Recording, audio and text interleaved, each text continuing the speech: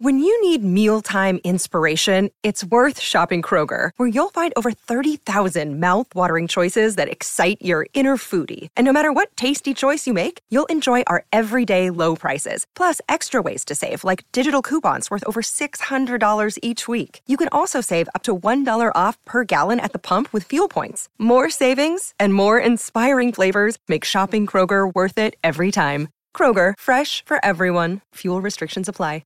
Another day is here, and you're ready for it. What to wear? Check. Breakfast, lunch, and dinner? Check. Planning for what's next and how to save for it?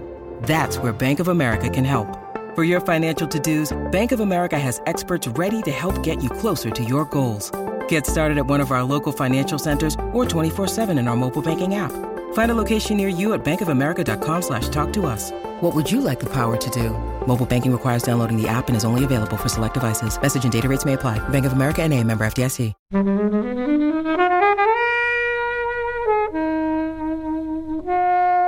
I'm a big fan of this film.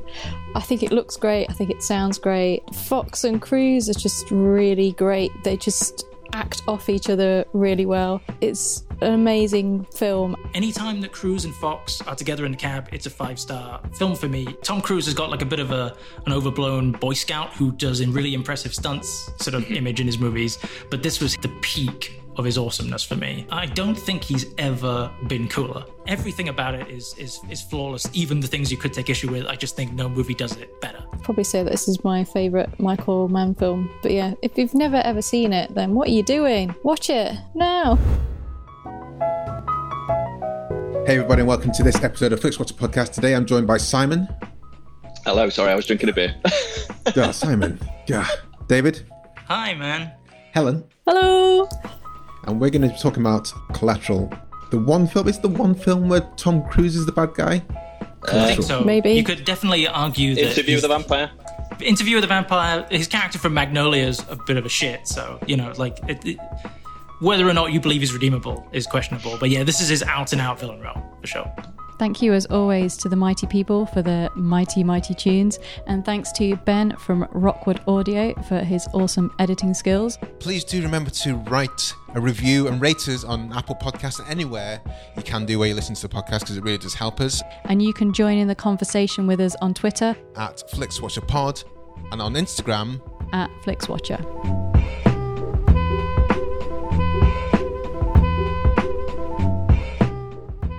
Hello film fans, thanks for joining us today. Joining us remotely today we have David and Simon. If you could please say hello and tell our listeners a little bit more about who you are and what you do, please.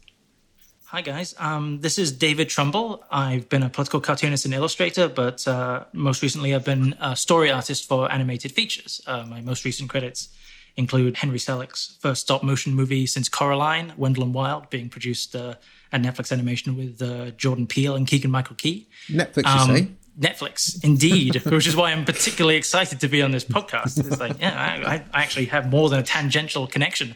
And currently I'm working on multiple projects in the Dahl universe, the Roald Dahl adaptations that Netflix are scaring up over there in the big tent. If you're looking for me on podcasts, I've been a regular guest on shows that are connected with FlixWatcher, such as Sudden Double Deep, Spotlight, and other podcasts like Easy Riders Raging Podcast, Spielberg Pod, Bygones, and recently Caged In.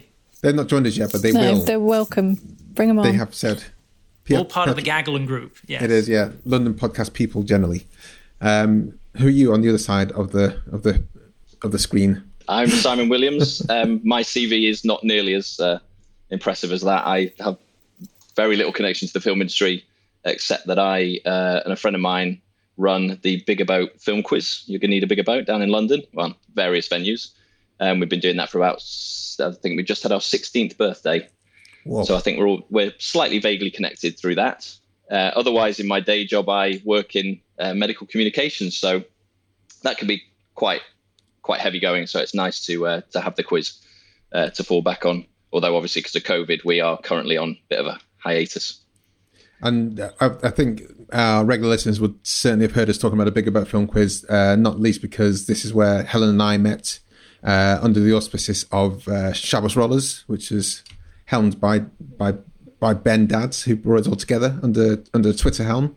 And all the podcasts that Dave mentioned before, Sun Double Deep, Easy Rider Radio podcast, and Spotlight, they all are represented at Big About Film Quiz. So there is a lot of connection to films, and also we know a lot of you get a lot of film journalists, like the guys from Empire and BBC and stuff like that. So you have your fans there in the film industry, tangentially. Yeah, we have quite a few. I think the Empire guys now have not been for a while. They're too famous. They just get too much hassle.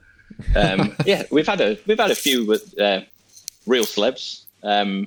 Littlefinger from Game of Thrones. Amazing. Aidan Gillen.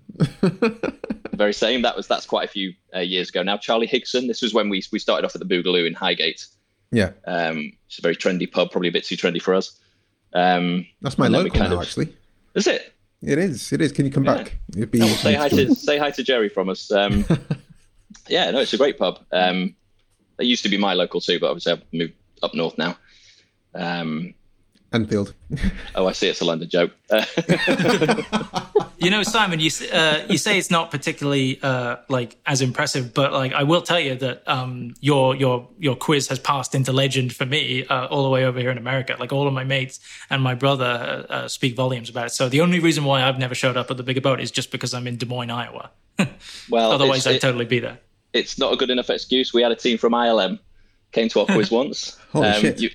You may not believe this. This was several years back, but they were doing something in Scotland. They came down to London to do our quiz, the Boogaloo. That's amazing. Wow. No, we did. We get some pretty good coverage over the years. Did I mention Charlie Higson? That was another celeb. Yeah, from the Fast Show. Yeah, but otherwise, your good selves. Well, it's a pleasure. It's a pleasure. I do miss the quiz and all things to do with films that aren't just on Netflix, because I'm looking forward to the cinemas. As we record this, the cinemas come back in just over 10 days in the UK, and I cannot wait. Yeah, I feel like I want to cry just even hearing that. Rub yourself against the seats, luxurious seats. Is that? I didn't use. I don't know. You do the cinema. That's not why. That's not my jam there. I got thrown out of my local for that. Anyway, talking about films, we're here to talk about Collateral, which is your choice, David. Can you tell us why you chose Collateral and give us a synopsis in less than 1 minute? Okay, so Collateral is just your quintessential page-turning film set in one night. I'm a big fan of those types of movies. Directed in 2004 by Michael Mann. It sees this lowly taxi driver, Max, portrayed by Jamie Foxx. He picks up a fare, which is Tom Cruise with a Richard Gere salt and pepper beard. Vincent, dressed like he came out of Michael Mann's Heat. He offers him a lot of money to take him to 5 different stops over the night, and it becomes very clear on the first ride that Vincent is a hitman picking off witnesses on a list, and it just becomes a cat and mouse game, a battle of wits between these two guys as they drive around Los Angeles. And so I kind of felt like choosing this because the other episode we're going to do, not to give anything away, is another action movie. And I felt like these two movies exist on either end of the spectrum of what an action movie can be, but both in awesome, legitimate ways. I remember watching this when it first came out. I was in film school, and it just hit me at like the exact perfect moment in my life. I was a film student. I desperately wanted to be engrossed in cinema, and there was a period in the years following where it just lived rent-free in my head just because of the way it was filmed, because of Tom Cruise's performance, the use of DV, HD, digital, to record Los Angeles. Yeah. It just wowed me because as a film student, it suddenly, despite being this massive budget movie with a really bankable star, it was this movie where filmmaking felt democratized to me because I could grab a digital film camera and go run out into the night and film in a real location. So it just inspired me. It chimed with other movies I'd seen shot on digital around that time, like Chelsea Walls by Ethan Hawke. And it definitely informed quite a few of the short films I made in film school and beyond. So I hadn't watched it in many years. And when I saw that it was on Netflix, it just really climbed up the list really quickly. I really want to see if this movie still stands up. So you've only seen it once? Oh, no, I've seen it. I wore the DVD out when I first... I just haven't watched it in probably 10 years. That's what kind of happens, though, isn't it? You just kind of... you just like lose touch with the DVD, and it's like, I don't have access to this anymore. I mean, you know, back in the day where you bought a DVD, you watched all the extras, you listened to the commentary. Like there used to be a real tradition to, you know, a ritual to watching DVDs, and now because of the way movies stream, it's like that's all been lost. And there was a particular like trepidation going back to it because, you know, you see a movie that you absolutely love and you become obsessed with every single little detail about it, and then it disappears from your life for a very long time. And so when I was revisiting it, I was like, God, I really hope that it's as good as I remember it. Like maybe it's aged, you know, differently or I've changed or something. So it was very interesting, but that was why I picked it. Simon, where are you with Collateral? Love it. Seen it several times. I was so happy when, you know, I was told this was the choice of film. I'm pretty sure I saw it at the cinema. And I think, well, I mean, we'll get into this, but I think the small screen, it almost benefits from that kind of that graininess, you know, that DV now that's some people say it's not aged very well. I think it still looks wonderful. It's, you know, you call it a quintessential one night movie. It's a quintessential LA movie. Yeah. The way they just roam back and forth across LA. I mean, you know, Michael Mann is obviously famous for the way he films cities at night. It's a beautiful film. It's, you know, for a film that sums up a city, it's also, it's quite focused as well. Quite a small group of characters that they come together in a very natural way as well. As there's not, we'll talk about it in a bit, but there's lesser films would rely on, you know, coincidences and contrivances, but the way they deal with those, the reasons these characters come into each other's orbits is just very well done. You know, massive Tom Cruise fan. Watching this film again just cemented that for me.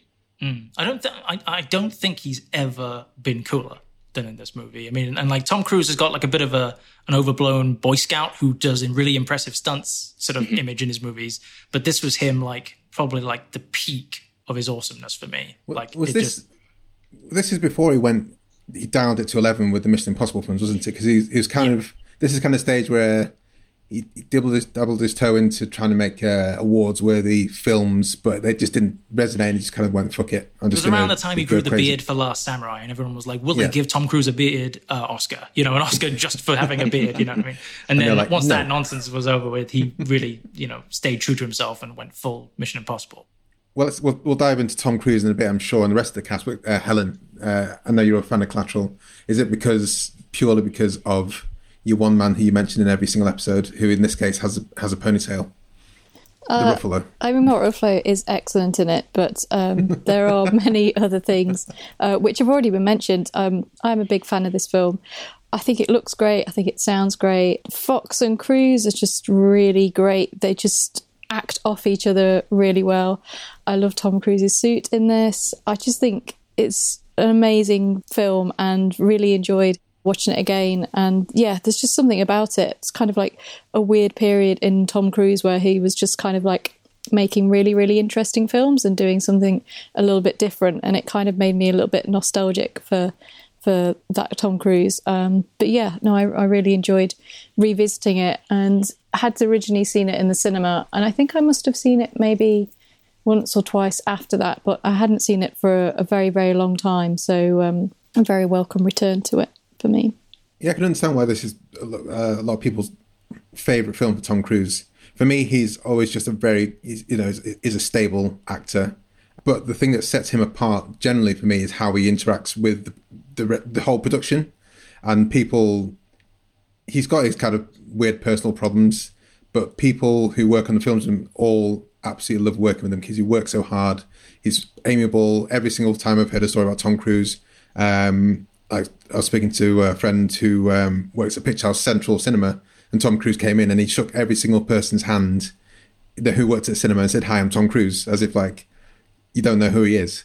You work in the cinema, you don't know who Tom Cruise is, but he's that kind of. But smaller people give you the short shrift, and it's things like that which make him a movie star over and above his acting. And I think his acting in this is probably the best. It's super dialed down and subtle. His voice is really low. He's very focused, and I think, to chime off of what you guys are saying, like he comes across as a very generous actor because like he's playing the villain to Jamie Foxx, and Jamie Foxx is delivering a star-making turn. So it's great to see like an actor of Cruise's mega wattage like really letting Foxx like own the stage for so much of the film. It's really genuinely a two-hander. It's not just like one star propping up the whole film. It's a star and a star in the wings. And it's funny because there is a lot of ridiculous around Tom Cruise. Like, there's a lot of furore around him. I mean, my family over here is Jewish, and so I think my favorite Tom Cruise interaction I ever had with them was like, I just mentioned Tom Cruise to one of my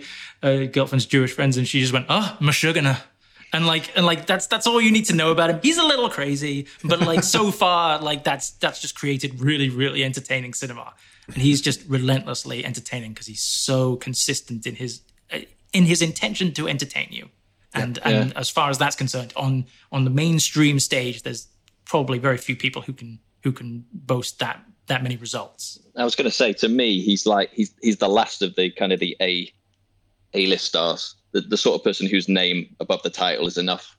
You know, now we're in the era of the franchise, and no actor is bigger than the franchise that they star in. They can be replaced. But, you know, Tom Cruise, you know, the days of, you know, Willis, Stallone and Schwarzenegger is gone. But, you know, Cruise is probably the last holdout of that old-fashioned movie star. And what you're saying about his professionalism, you just know he brings his A game every time. Sorry, it's a bit of a cliche. He takes it very seriously, you know, and he'll go to where people are hanging out outside the premieres, and you see him, and he just systematically goes through, and he will shake every person's hand, and he'll be late into the film. I'm sure I've heard about premieres that have been delayed because Cruise is outside shaking every single person's hand who's been waiting there for hours. Massive fan. He's got a lot of menschiness to him. You know what I mean? Yeah. To use another Jewish phrase, it doesn't seem contrived as well, because it's easy to fall on that side. You think, you're a bit of a try-hard. I think it does come naturally to him, and I think he just does work really hard. But I think for me, when I saw this, I've only seen this twice now, but for me, it's like Jamie Foxx came out. This was like, who the fuck is this guy? He's brilliant. And then I see him in Ray, so he's got the musical chops, he's got the comedic chops. For me, he's a more interesting actor than Tom Cruise, but still, you know, there's reasons why Tom Cruise is Tom Cruise. Well, I think it's telling that Jamie Foxx's character, Max, Jamie Foxx is an obviously incredibly charismatic, handsome, funny, well-built gentleman, but he manages to convince you that he's this taxi driver who is stuck in this rut and has never been able to get his business off the ground and is a loser, frankly. His biggest achievement is that he keeps his cab clean. And Tom Cruise, conversely, like, you know, I don't buy Tom Cruise as a working man in War of the Worlds, for example, because he's Tom Cruise. The moment the aliens attack, he goes into fucking Ethan Hunt running mode and T-1000's his way down the street. It's like, I wouldn't have bought Tom Cruise in the Max role. I only buy Tom Cruise as Vincent, because to play Vincent, you need an icon, because he's just, when it gets to the last act where he's just like the velociraptor from Jurassic Park, stalking Jada Pinkett Smith, like, you need an actor of his... That's a nice analogy, that, actually. Yeah. You need an actor of his, like, stature to allow a character like Max and Jamie Foxx to rise up against him. You know, it's a genuine threat. And that makes it a real treat cinematically. It's a shame, in a lot of people who review this film, they do focus on Cruise for obvious reasons, and it's a bit of a novelty that he's an out and out bad guy. But I think there's a risk that you kind of miss the subtlety of Fox is the one that develops through the film. He has the arc, and, you know, he almost absorbs some of Vincent's badassness. The great scene in the club where he just suddenly he goes in there and he's stuttering and he's about to get shot. And then he just suddenly becomes Vincent, and he just channels him so beautifully. And then he just swaggers out at the club. Manages to intimidate Javier Bardem. Like, that's no mean feat, you know? Yeah. And it's kind of interesting. You're right, because, like, Tom Cruise's role is obviously a lot more still and focused than Fox's arc. But, like, Cruise's character is like, Vincent is, like, slowly fragmenting, like, subtly as the story goes along. And he lets a little bit of vulnerability out, only for it to completely go back inside himself by the end. And it's kind of like a fascinating reverse Stockholm syndrome, where, like, the kidnapper starts to assume a relationship with the person he's kidnapped. You know, the person he's holding at gunpoint. He starts to, like, think that him and Jamie Foxx are friends, you know, and then feels genuinely wounded when Fox, you know, crashes the car, and then he goes full on inside the monster. Helen, like, do you talk about a few of the other... So yeah, it's very subtle work from Cruise. Well, but Fox the one I always forget is standout. Jason Statham at the start, which apparently people like to say he's Frank from Crank. That's you know, because he's kind of like uncredited, but that's his kind of character. And just to say, apparently Russell Crowe and Adam Sandler were originally sort of in line to play these characters, so we could have been having a very, very different conversation. Glad we're not. In line to play who? The Vincent. And, I believe Crowe was going to be Vincent and Adam Sandler was going to be Max. Yeah. Okay. Yeah. Glad that didn't happen. Just remember, in those days, Russell Crowe was a lot more slimline. and obviously Sandler proved with stuff like Uncut Gems that he can turn in a brilliant performance. If he had played like his character from Punch Drunk Love, like the stuttering guy with a little bit of darkness in him, maybe it would have worked. But I think it's interesting what you just said, because like the thing that stood out the most to me on this rewatch is I understand a little bit about the history of how the movie was made, which is that obviously it's from a script by, I think, Stuart Beattie. He was Stuart Beattie 17 when he wrote it. Yeah, like exactly. Mad. He wrote it like... Wow. And it's fascinating because Beattie, his filmography since then has been pretty checkered. Like I think he directed I, Frankenstein and stuff. And looking at the script, I know that Michael Mann heavily rewrote an awful lot of it because he comes in with this incredibly disciplined, like research-based sort of like approach whereby he, fleshes out each of the characters, gives them backstories and works with them religiously with the cast. And so this time, more than any other time, I was aware of like the two screenplays within the movie jostling for attention, because there's a version of Stuart Beattie's script which feels like if it had been directed by anybody else, like say if Tony Scott had directed this with... John Travolta was actually in line to play Vincent at one point. If you had seen a John Travolta, Denzel Washington-led Tony Scott version of Collateral, it would have been just fine. Like it would have been like maybe a 3-star or something. Like you can see this. It would have been a lot of people's favourite films. I don't know about that. Exactly. If a lot of workmen it would have been very loud. I can see it being very, very loud. It would have still been one of my favourite films. No, I mean, like, hey, I love a Tony Scott movie, but like it would have felt a bit like Taking a Pelham 1, 2, 3. It would have had like nothing to fault its style or its craft, but it wouldn't have reached like the transcendence that Mann does. And so watching this movie again, like, I saw moments in the script where, I mean, Simon mentioned that, like, other movies rely on a lot more contrivances. It's actually really fascinating how many contrivances Collateral gets away with because of its incredible style. Because think about it. If your entire third act hinges upon the biggest coincidence in the world, which is that Jada Pinkett Smith and Tom Cruise got into the same cab, the fact that Max realizes the final hit on Vincent's list is the lawyer who just gave him her number, that, like, in any movie, that could break the audience's suspension of disbelief. And so you'd think that they would play it a little safer with other contrivances in the story. But, like, there's actually a lot of things that happen in the plot that feel a bit like they stretch credulity. Like, when you go to the hospital to see Max's mother, Mark Ruffalo gets in the elevator with them. And it's just like this random moment where he doesn't realize that he's got the people that he's tracking in the elevator with him, and then he leaves.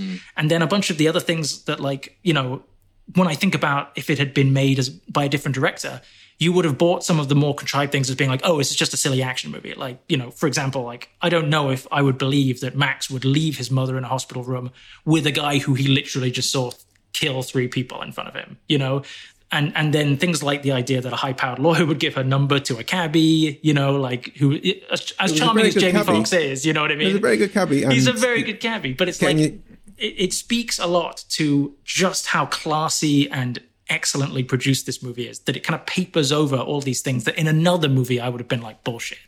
But because you're so carried along by it, it just immerses you and you kind of just let it all slide. I buy the card giving.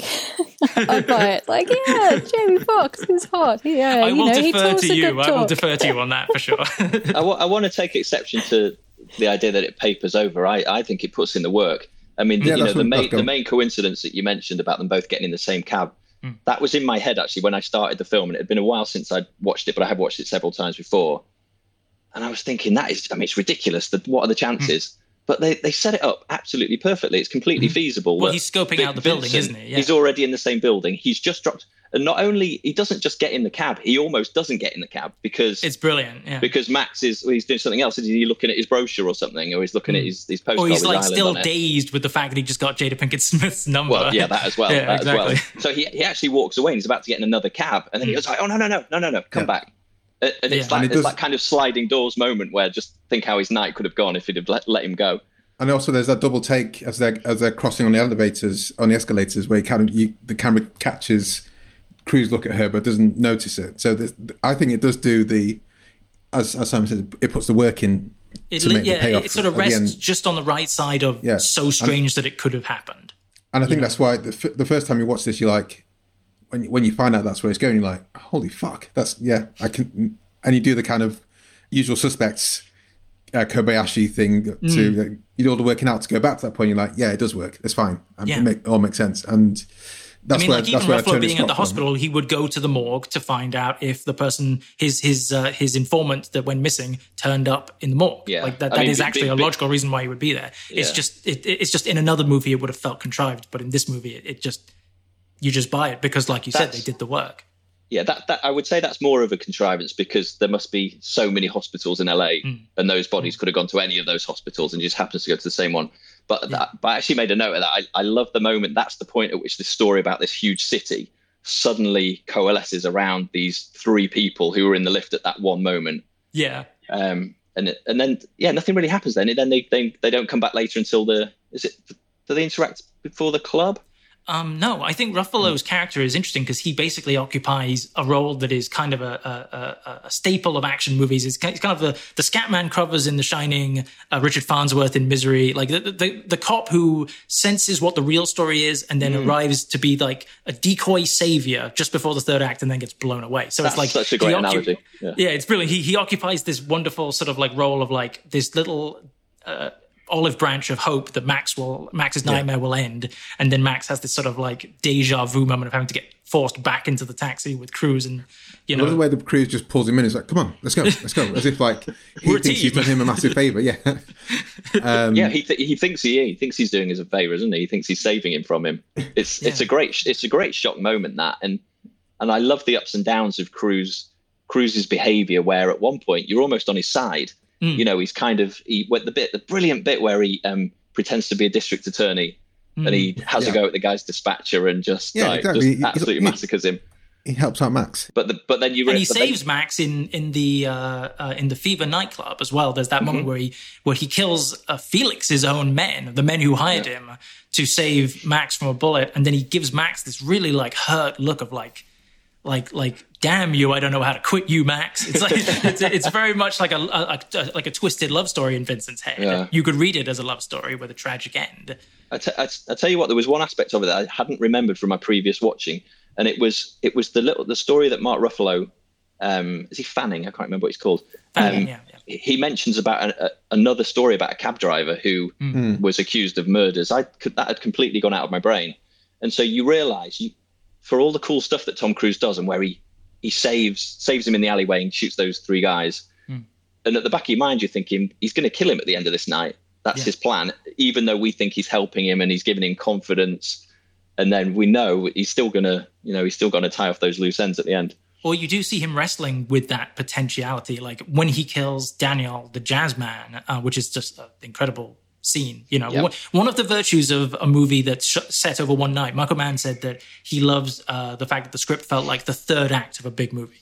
You know, it was like Michael Mann does a lot of sprawling epics, and this was like such a focused film, as you say, Simon, like that you get to spend a lot of time with these character beats, you know, longer scenes than you might get away with in another film, you know? And so you get these little subtle moments of like cracks in Cruise's cold exterior, like you can tell that Vincent loved jazz as a child. You know, Cruise and Mann came up with this whole backstory about it being his link to his abusive father.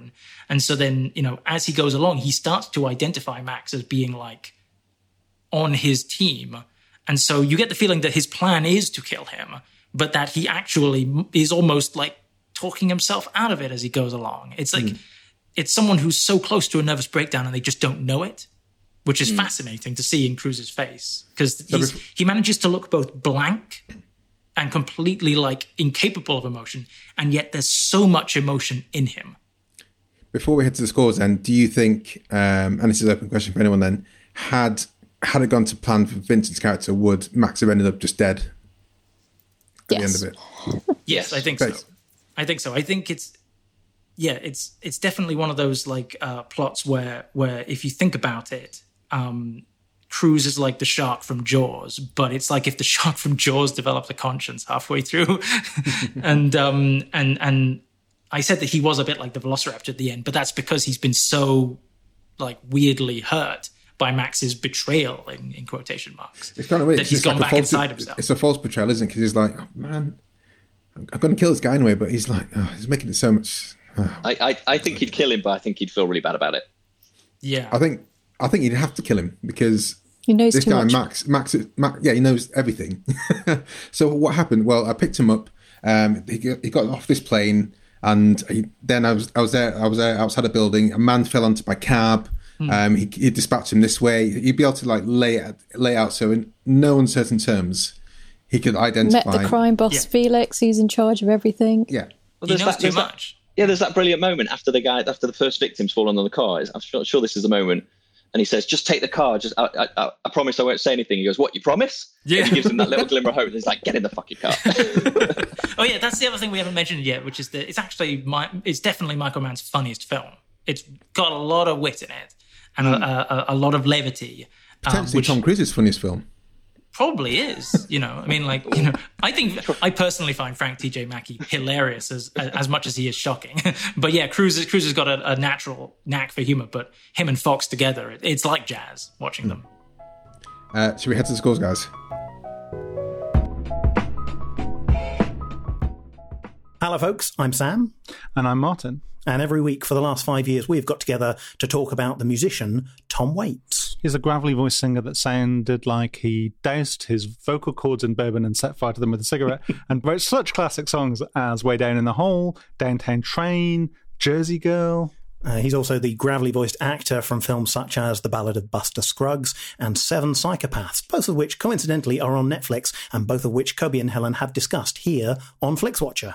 So make sure you check those episodes out, and when you have a little bit of a taste for the magic that is Tom Waits, why not head over to songbysongpodcast.com or search for Song by Song in your podcatcher of choice to listen to a little bit more about Tom Waits.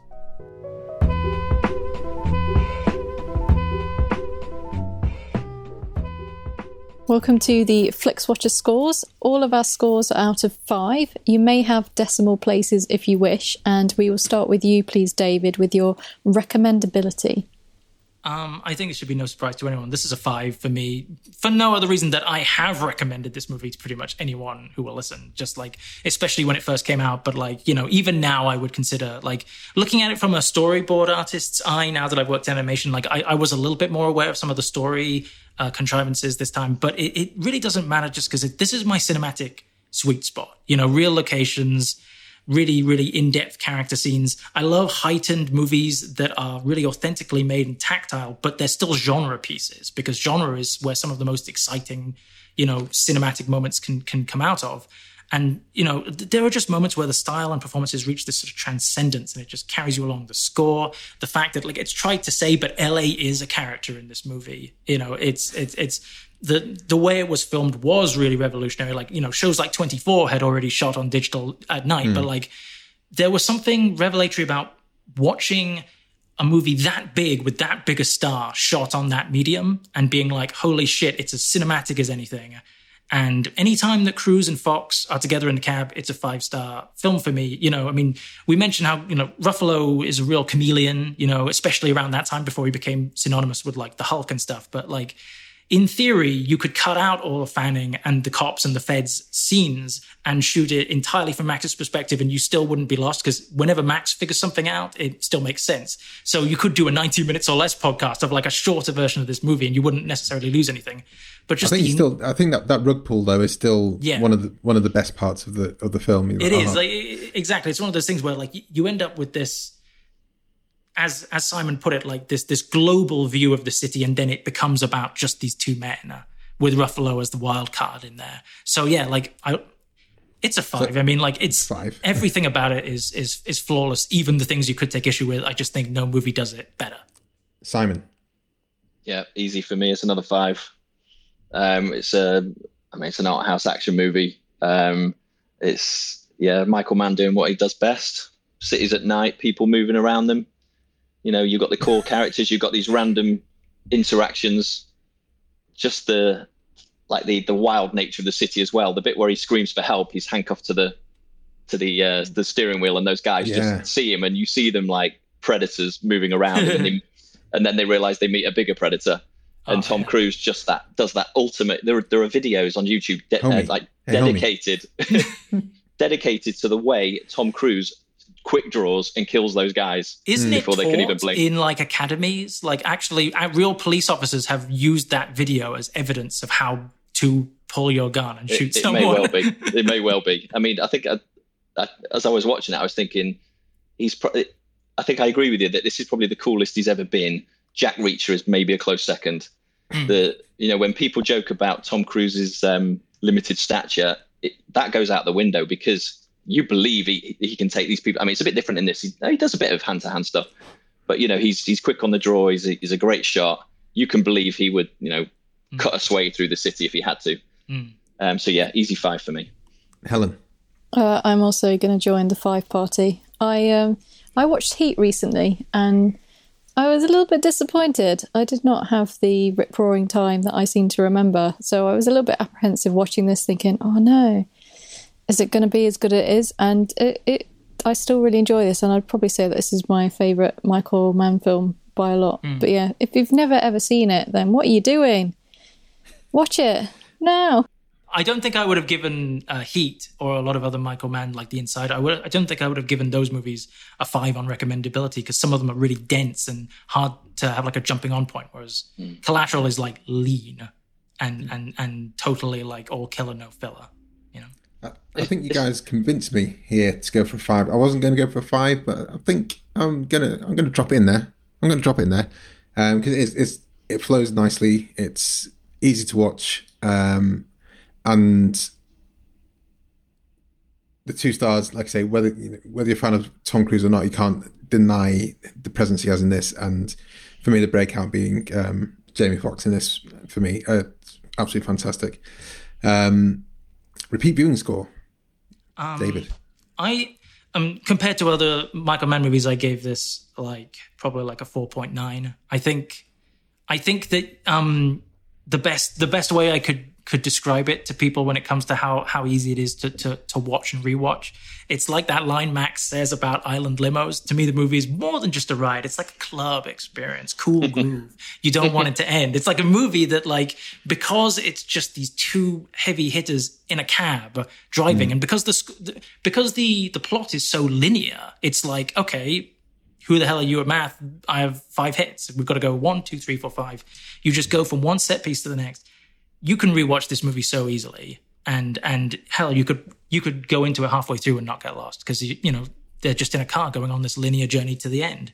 So yeah, I'd say repeat viewing scores is immense, because I used to rewatch this movie on the reg, and now that I've watched it again, I can see why. Simon? I'm going to go for another 5. I've watched this several times. I enjoyed it this time. I would say at least maybe the 8th time I've seen it. I enjoyed it just as much as I did the first time. It's a 2-hour film. It feels like a 90-minute film. It's just so slick. If I had any criticism, it's maybe the fact that it turns into a slasher movie at the end. But I like slasher movies, so that's why it's still a 5. It does the panic room thing. It does the panic room thing where you have all the Fincher amazing shots, and then it's just people scrambling for a gun at the end. You know? And you don't know who got shot in that final. It's specifically the moment where he jumps on the train. And you see the train heading off with him on the back. It is proper. He's the stalker killer. You almost want the Velociraptor breath to hit the glass of the train before he uses the door. Let's just hope Tom Cruise doesn't figure out how to open doors. I wanted him to pop out a talon from his feet and from his shoes, go tuk tuk tuk on the. Well, it's interesting because you mentioned that ending. The ending is really. It is like a thriller. Like, they lose the cab. It's like at the end of Speed when they lose the bus. And it's like, okay, where's Speed got to go now that the bus is gone? And once you leave the cab, it's like, okay, it's gonna become a more standard thriller. But because Michael Mann is so detailed and he makes every one of Vincent's actions while he's stalking them really, really legitimately clever. Like, Cruise dims all the lights. He walks into this room. There's those incredible shots of just him walking through this darkened office like a specter. And then he quietens down to hear just the ambient noise of the room so he can pick up where Jada Pinkett Smith is creeping. And then even jumping onto the train, you see him you never lose what Vincent's thought process is. Even when he's on the train, he gets off to point his gun at where he knows they are, just to see if they're going to get off the train. And then I thought that for me is like the biggest heart-stopping bit in the film. It's done with the precision of a soldier, an ex-special forces guy. It's the reaction of Jada Pinkett and Max at the same time. They know what he's doing, and he looks through. He's like, "Oh, for fuck!" And already you can see the calculations in the head. Every single stop. Yeah. So it is a standard ending, but it's just so well done, so that it makes up for it. Helen, repeat viewing score. I'm going to give it a 4. I think this is the second time I've watched it this year, which probably quite high for this. I don't think I will be returning to it many more times this year. Even with it being an hour and 59 minutes, it doesn't quite feel like that. And I think it is just because the bits in the taxi and the kind of time between the first few kills is so short that it is just bam, bam, bam. And you're in there and you're in that taxi and you're just like, who's going to die next, basically. So yeah, I'm going to go for a 4 on repeat viewing. I'm going to go for 2.5. This is the second time I've seen it ever. And I remember thinking, I love it when there's a good couple of rug pulls and then not a twist, but the turn up at the end where he's got to go back and save Jada Pinkett because that's who Vincent's after.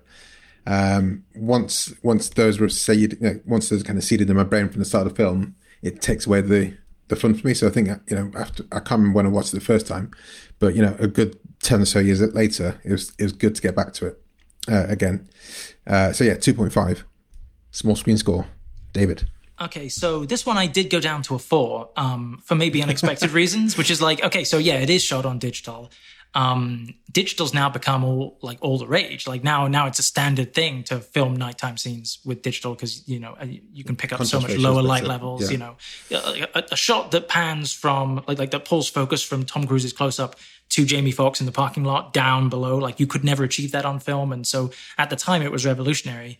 And so, yeah, this movie, you could watch this movie on your phone. In fact, I think Quibi, before it died, invested a lot of money in like one of those series that was like a page-turner series, which I think also revolved around like a passenger from hell kind of action movie that just unfolds a bit like Collateral.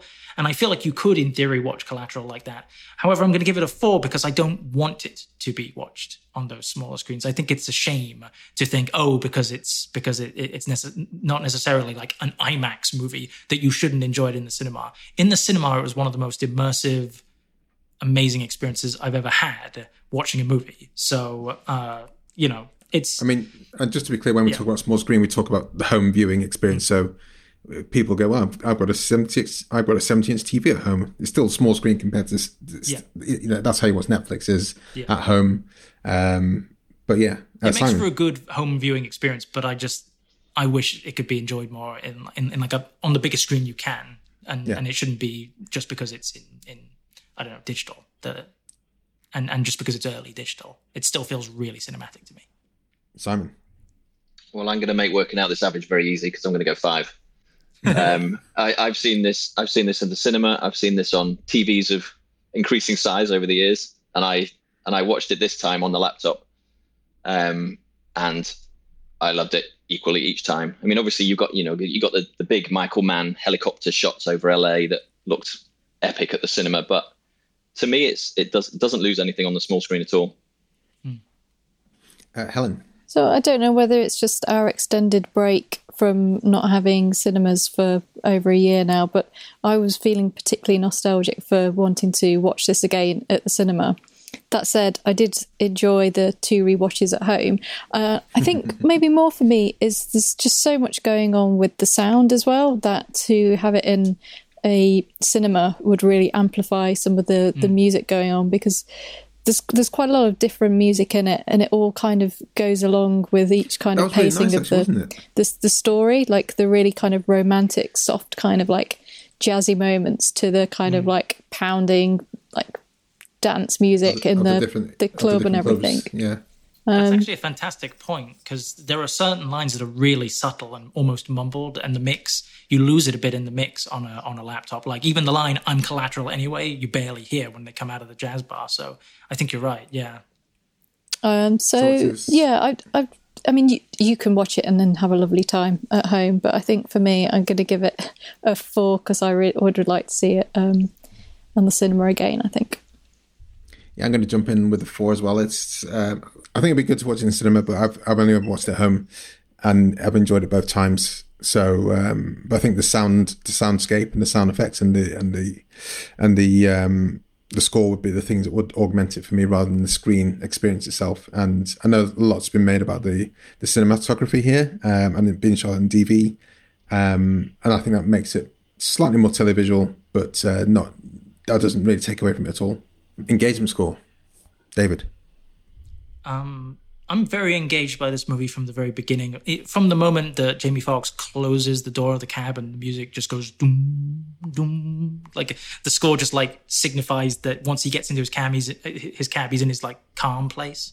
And then just like the movie never really releases you from the moment he drives off. I mean, even the first like 10, 15 minutes where it's just him having a delightful ride with Annie, just like Jada Pinkett Smith. We haven't mentioned her very much, except as a plot device, but like she's really charming in this story. You really do buy, even though like I don't necessarily know whether a high-powered district attorney would give her number to a cab. She does sell it because there's great chemistry between them. And when Tom Cruise gets in the cab, it's almost like if you didn't know from the trailers and whatnot what the movie was going to be, you could have been forgiven for thinking that this was going to be a really interesting LA set ensemble drama about different rides that get into Jamie Foxx's cab. You know, until the body, you know, falls on the car and the other shoe literally drops, you know, it seems like it's going to be a different type of film, but it's engaging even when it changes gears. Like I was engrossed from just learning who Max was, and then when Cruise comes in, it just, the badassery gets amped up to 11.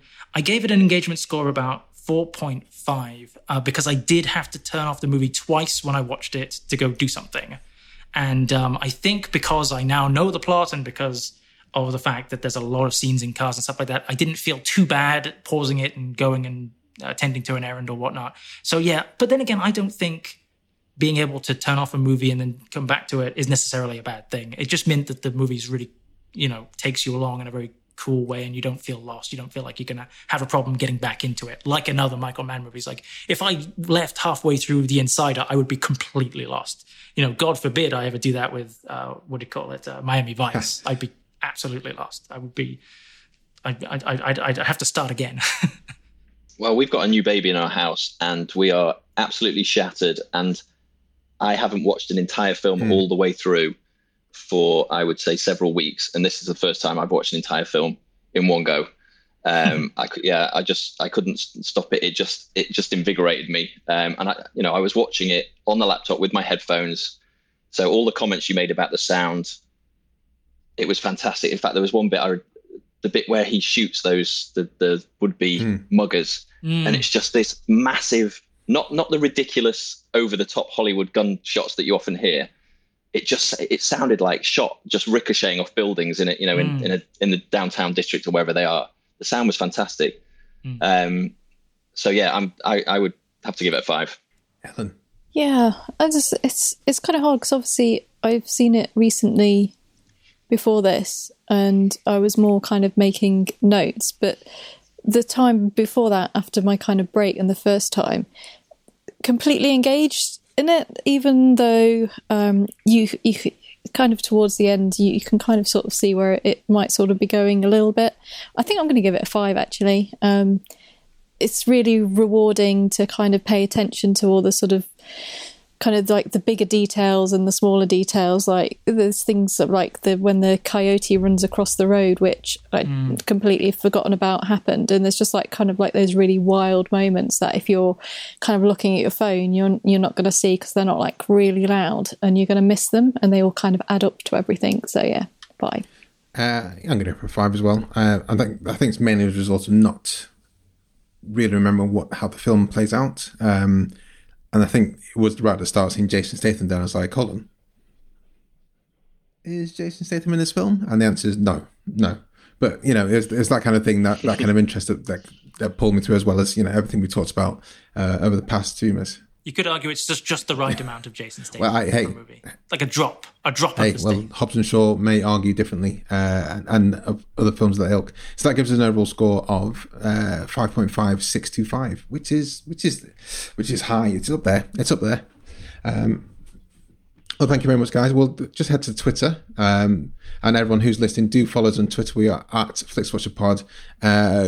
It's good to follow us anyway because we have a bit of film banter. But generally, before we record, we put a shout out like this. We're reviewing Collateral with @FilmQuiz and Drumble. Have you seen it? Tells your thoughts and your score out of 5 stars on our shout out. So you can take part and get your reviews read on this podcast, like the good people here did. David, do you want to take us off with one of the ones you've seen? Yes. So my good friend Liam H. Dempsey from the Spotlight Pod says, "This is one of man's finest. Its visual style now feels almost completely unique and full of character. Casting Cruise and Fox against type pays off beautifully. Probably the best City at Night movie ever? ? 5 stars." Simon, do you want to take? I think it's just one more here, isn't there? So we've got Matt Brothers, who I definitely recognise from the quiz. My favourite man, slick suspenseful with a brilliant against type Cruise. Wish he'd play more baddies. I don't disagree with that, as I've said several times. Totally second that. Massive Cruise fan, but I mean, quality and quantity. I'm sure if he played more baddies, they'd all be awesome. If he just played this one baddie, it's still just a gift. And I did nudge him to ask how many stars, and he came back with 5 stars. Simon and David, can you tell us where people can find you online and say goodbye to everyone who's listening? Well, you can find me at @drumble on Twitter, and sometimes I talk about my job in animation, but mostly I just flirt with my film podcast friends. So I look forward to flirting more with FlixWatcher and Bigger Boat in the future. Simon? You can find me on Twitter at @film_quiz. Me and my colleague Lee J, we both produce and host the quiz when it happens, but I do most of the tweeting. So yeah, hope to see you on there. Thank you very much, guys. It's been an absolute pleasure. Thanks for coming on. Absolutely. Cheers. Great fun. Thank you. Cheers. Bye. Bye-bye. Enjoyed this episode of FlixWatcher Podcast? Why not leave us a 5-star review on iTunes? You can also follow us at FlixWatcherPod on Twitter, and we're at FlixWatcher on Instagram. Thanks as always to the mighty people for their mighty tunes, and Ben from Rockwood Audio for his awesome editing skills. If you're looking to get your podcast edited as sweet as this, get in touch with Ben, and that's Rockwood, ROKK Wood Audio. Tell them FlixWatcher sent you.